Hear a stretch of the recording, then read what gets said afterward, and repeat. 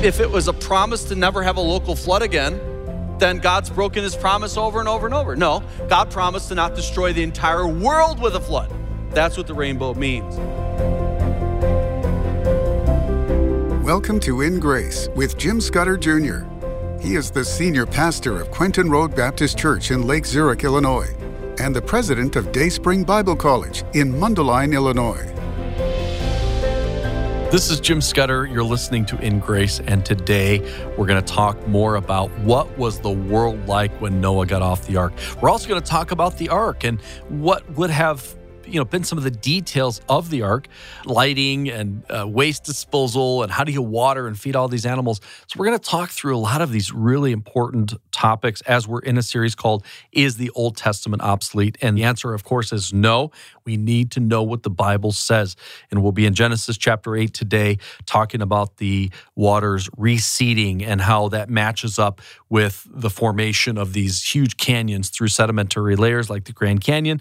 We're also going to be playing a clip today from our Alaska In Grace cruise with my friend Bruce Malone, and we're going to talk about some of the details of what would have happened after the flood of Noah. And as I mentioned in today's opening quote, I believe Christians need to take back the rainbow, and I'll be preaching a message about that down the road as we continue the series after a little bit of a break. People say, well, how would they have enough water? How would they have enough food? Remember, there would have been lots of room on the ark for all the animals and plenty of food. They would have had plenty of time to stock it all up to make sure it was ready to go. What about ventilation? What about lighting?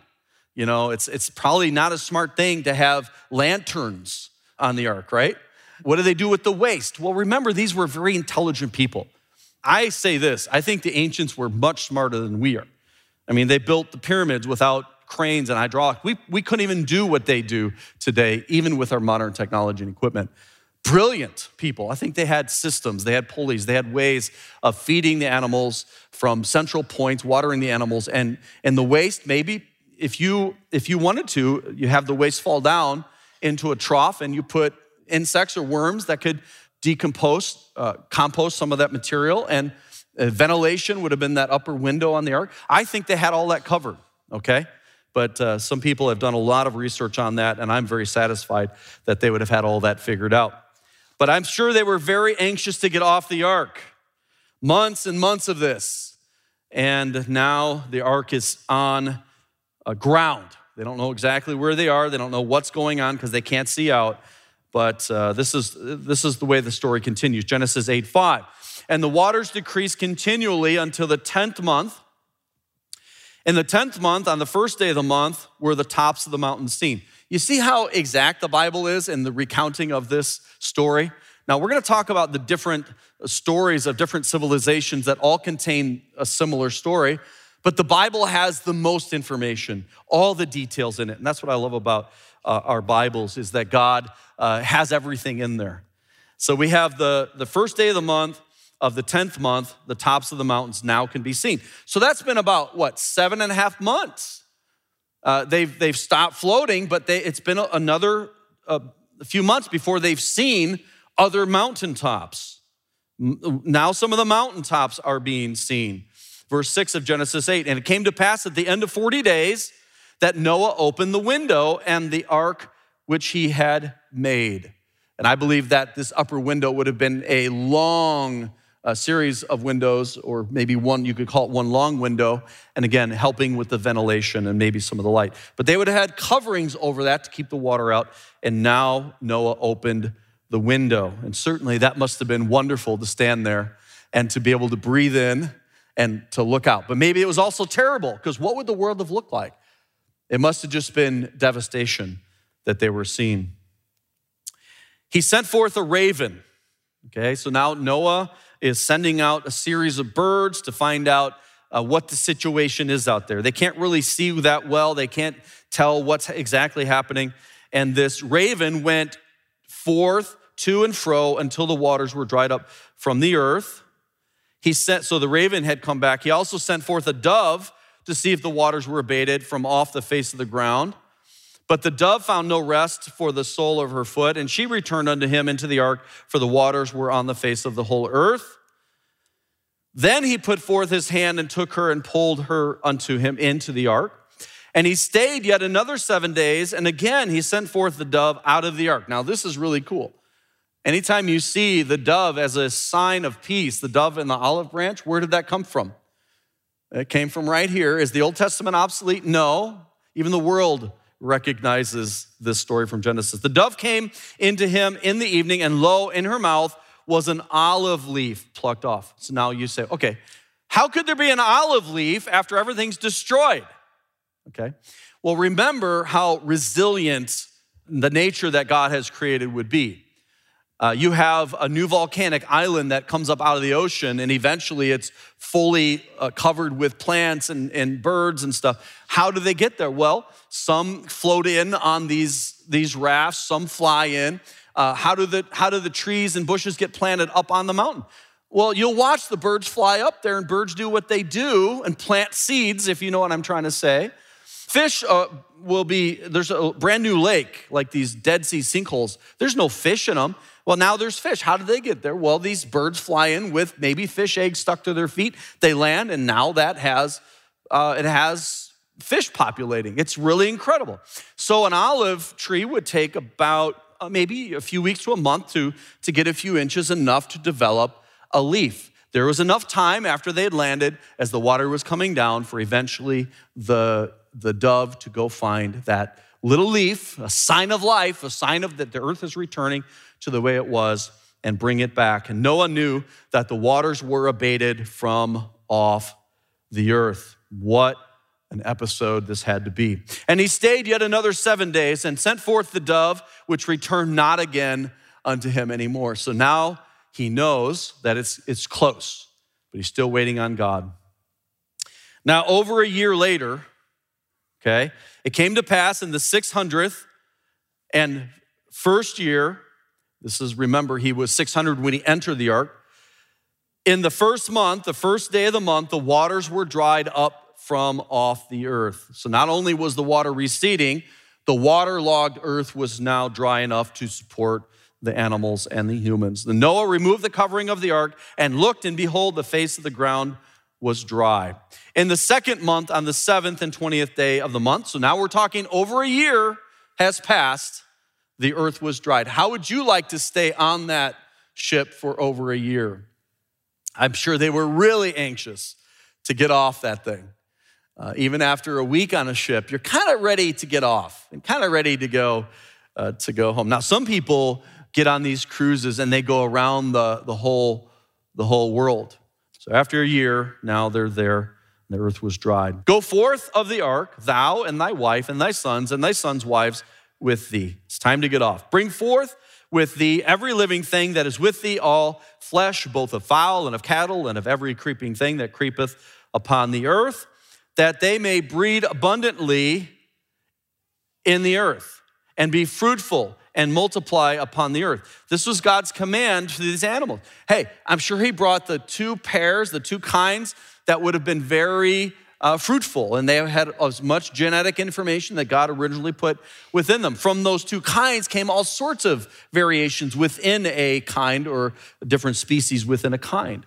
So you have woolly mammoths, you have elephants, you have all these really incredible variations within that kind, and they were to go out and multiply. And Noah went forth, and his sons and his wife and his sons' wives with him, and now they are off the ark. What would the world have looked like? What would it have been like to come off the ark? Every beast, every creeping thing, and every fowl, whatsoever creepeth upon the earth after their kinds, went forth out of the ark. We wouldn't know any of this, folks, without the Old Testament, without the book of Genesis.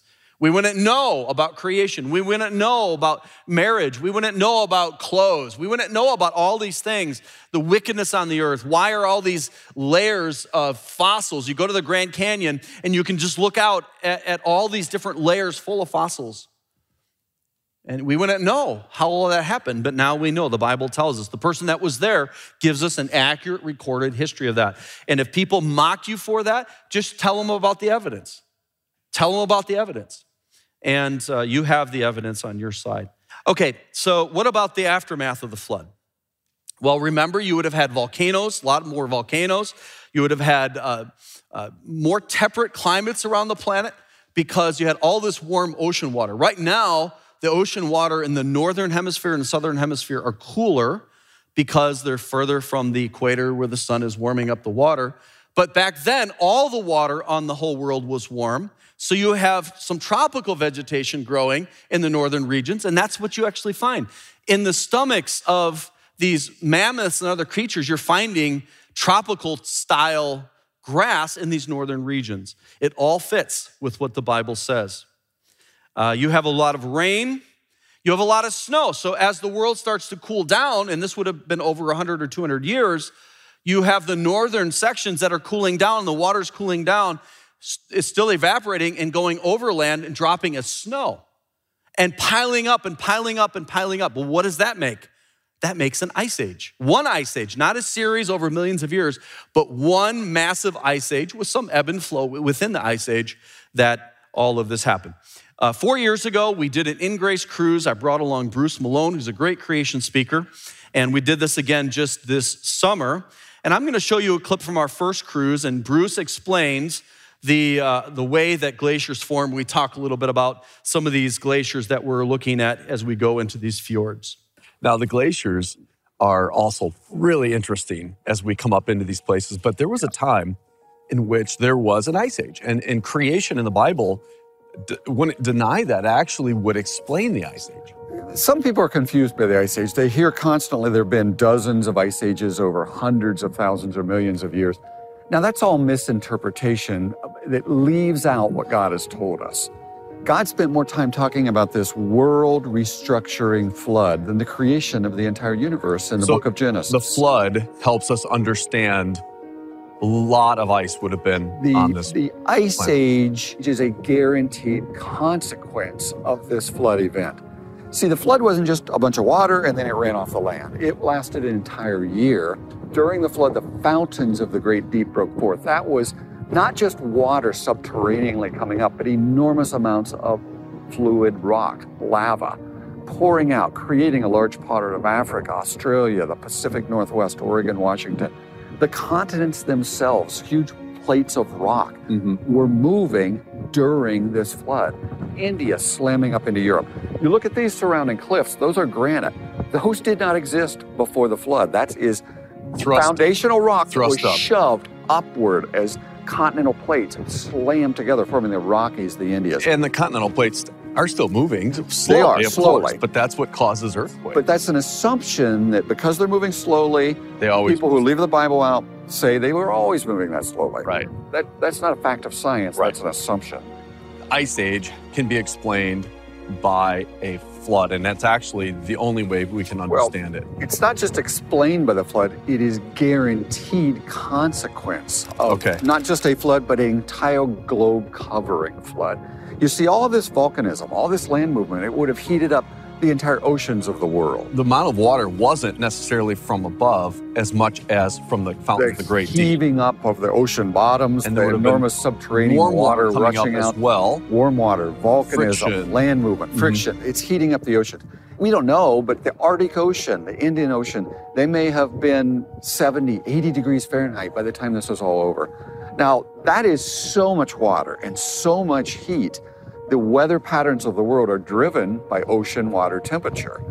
That caused massive amounts of evaporation, massive cloud cover worldwide, meaning more of the sun's heat is reflected away, and that evaporated water would have come down as snow in the northern latitudes. So now, how thick was the ice? Many experts believe the entire oceans of the world lowered in the range of 200 to 300 feet during the Ice Age. That's how much water was evaporated.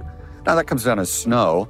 It takes about 10 inches of snow that compacts to form 1 inch of ice. It's believed ice sheets covering Canada, this area of Alaska, they were as much as 2 miles deep. Now that's trillions of pounds of ice. And when that weight shoves those ice sheets forward, fill up existing valleys between mountains that had been shoved up in the later stages of the flood, forming glaciers that moved forward, digging out enormous valleys, which we call fjords, shoving itself forward, grinding up the rocks, creating a powder. But it did not take tens of thousands, hundreds of thousands of years. The ice age literally started immediately following the flood. Lots of evaporation coming down as snow in the north, building up as ice sheets in the north. And that's what caused the glaciers that formed these sort of valleys. The past was very different than today. And when we leave the Bible out of our thinking, we misinterpret the past. Embark on a journey to explore the inspiring story of the Exodus within Grace. Call now for your free Exodus map, 800-78-GRACE. This map depicts the route of the Israelites during their escape from Egypt.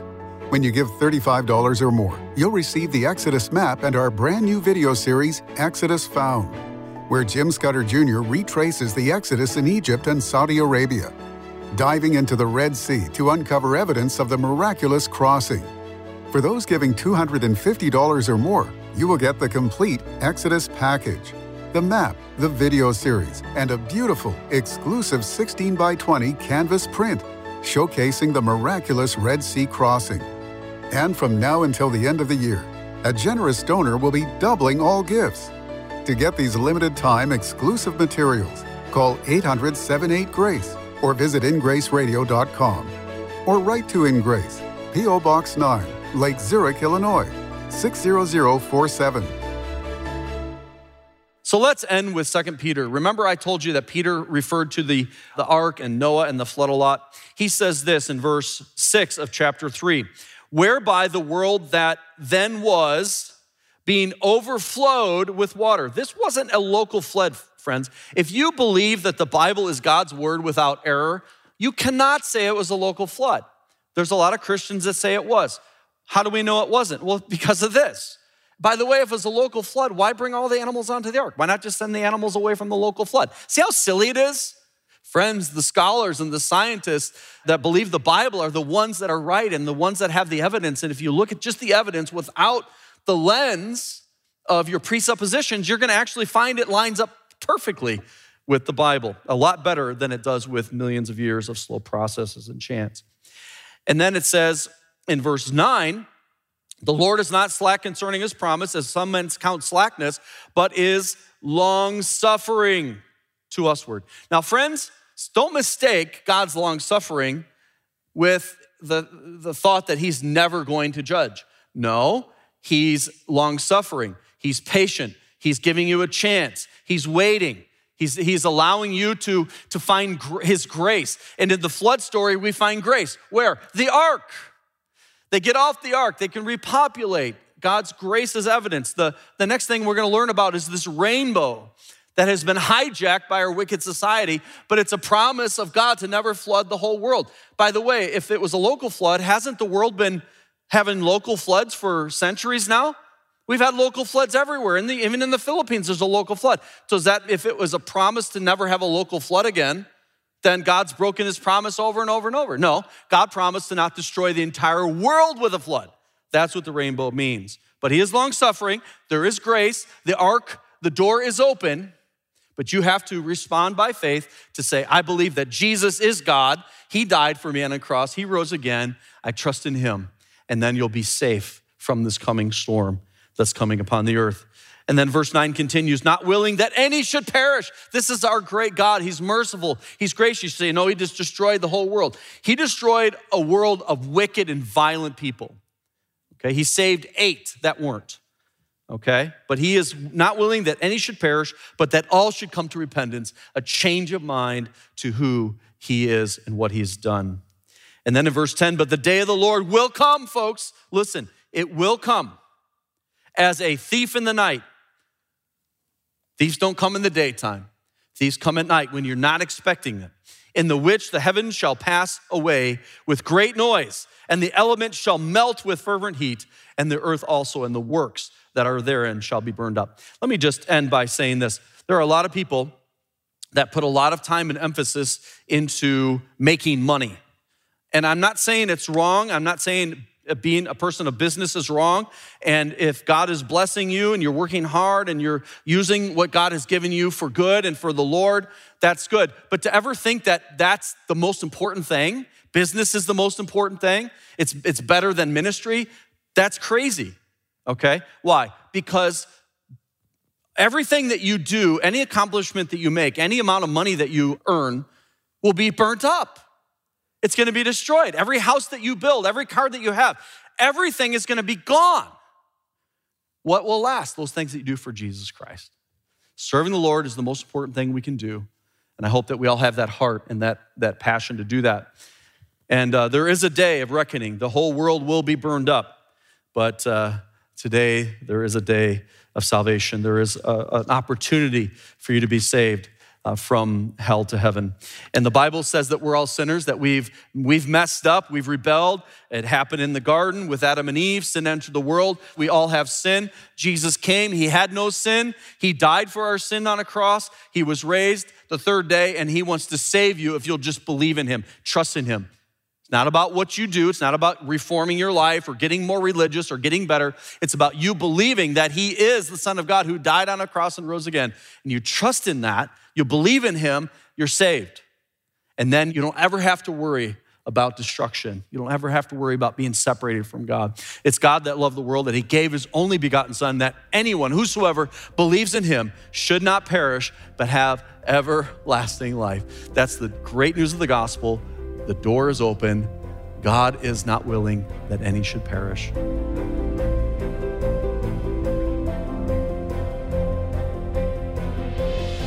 If you have questions about eternal life, call us 1-800-78-GRACE or go to our website, ingraceradio.com. Now, let me also remind you that we have a free gift for you. I am so thankful for you listening to In Grace. It means a lot to me. And if you know, In Grace has done these adventures, and we go overseas and we film and record shows for you in Egypt and Israel and Saudi Arabia. Well, we have a new series called Exodus Found. You can watch it anytime on YouTube, or you could listen to part 2 of this series on Friday.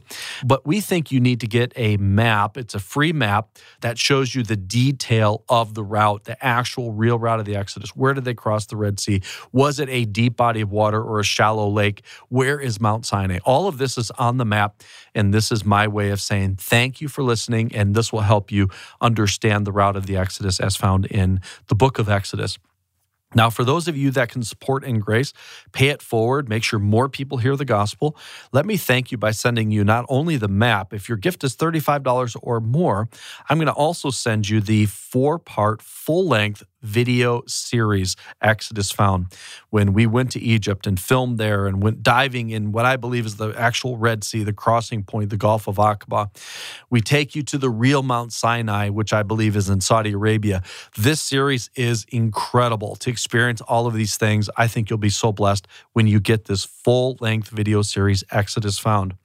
And again, that's for a gift of $35 or more. And something else that's really exciting right now, we have a matching gift campaign going on from now to the end of the year. So if you give $35, that's actually $70 that will go toward gospel ministry, media, broadcasting, proclaiming the truth of God's word and the gospel. And you're going to get the video series and the map. Now, some of you say, hey, I really want to do something more. I want to give a large gift. So here's what we're going to do. For your gift of $250 or more, we're going to send you the map and the video series. We're also going to send you, this is exciting, a beautiful canvas print of the parting of the Red Sea. And I can only imagine what that would have looked like. And you've probably seen it on the 10 Commandments, what they thought it looked like. But we have an artist here in the church, and she digitally reproduced the parting of the water. And it's beautiful. It's at a sunrise. You can actually see the shadow of sea creatures in the walls of water. And there's Moses and the people of God praising God because now they have a route out of this dilemma that they were in. I would love to send this to you as a thank you for your generosity, and your gift is doubled. So let me send you the canvas print, the full 4-part video series, and the map. And I'd love to hear from you today. Call now for your free Exodus map, 800-78-GRACE. When you give $35 or more, you'll receive the Exodus map and the video series Exodus Found. For gifts of $250 or more, you will also receive a beautiful, exclusive 16x20 canvas print showcasing the miraculous Red Sea crossing. Also, a generous donor is matching all gifts until the new year. Call 800-78-GRACE. Visit ingraceradio.com or write to In Grace, P.O. Box 9, Lake Zurich, Illinois, 60047.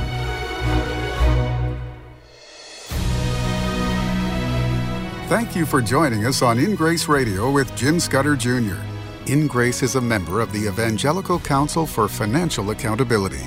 Our goal is to share the light of Jesus to a darkening world, helping you find hope, gain purpose, and be a light. You can be that light today by joining our mission to spread the gospel around the world.